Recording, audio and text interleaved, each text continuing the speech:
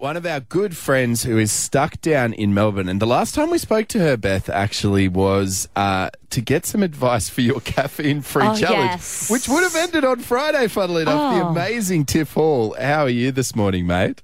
I'm as good as I can be under the certain circumstances. It's just a little bit miserable down here, but surviving. Yeah, so we want to know what it's like for, it's so weird because it seems like it's a different country right now in Victoria, yet it's so close. We've all got friends and family members, I think, in Melbourne or Victoria.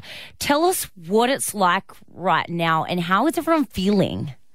I think it's incredibly stressful. Going to the supermarket, you're allowed one person to go to the supermarket each day. Just going to the supermarket is super stressful. You're always tense, and the curfew is so odd, seeing, the streets just deserted, wearing a mask all the time. It's really quite tough. You're allowed to exercise for an hour a day wearing a mask outside.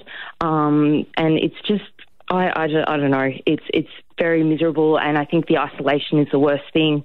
We're just missing family. I'm missing my parents so much. So. Now, you and your husband Ed, who talks on our radio station in the afternoons, you guys have a young family as well. How do you sort of divvy up who goes out when and the actual nuts and bolts of making this work? Well, I nominate Ed. He's more robust than I am. He's just stronger.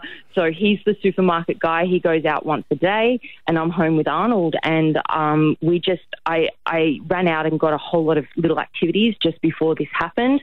Like I've bought sunflower seeds, so we're going to plant sunflowers today. I've bought strawberries and seedlings. We do a lot of gardening.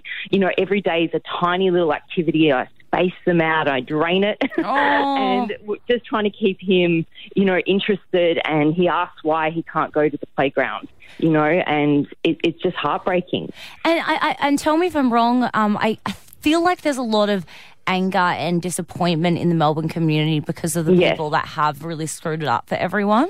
Yes, and they're just not staying home when they're sick. That's what I'm upset about. I'm really upset about that. The numbers, what is going on with, and without flying off the handle here, Tiff, what the hell is going on? Like, they just did another check the other day, and out of the 4,000 people they checked, 800. 800. Who Nearly tested 25% who I just have don't understand coronavirus. where they would be going. Nothing's open. Nothing's going on. Where are you going? It's incredible.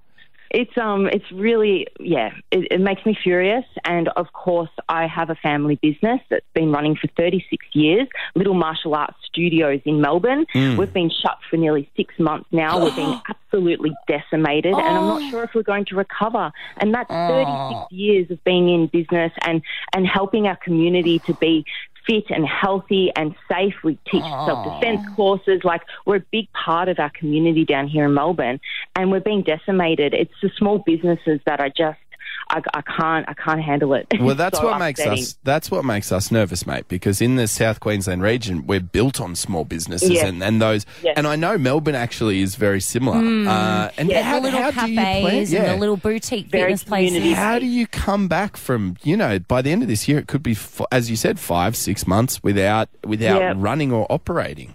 We don't know. We just don't know. And I don't know what the future is for sports like martial arts that are full contact.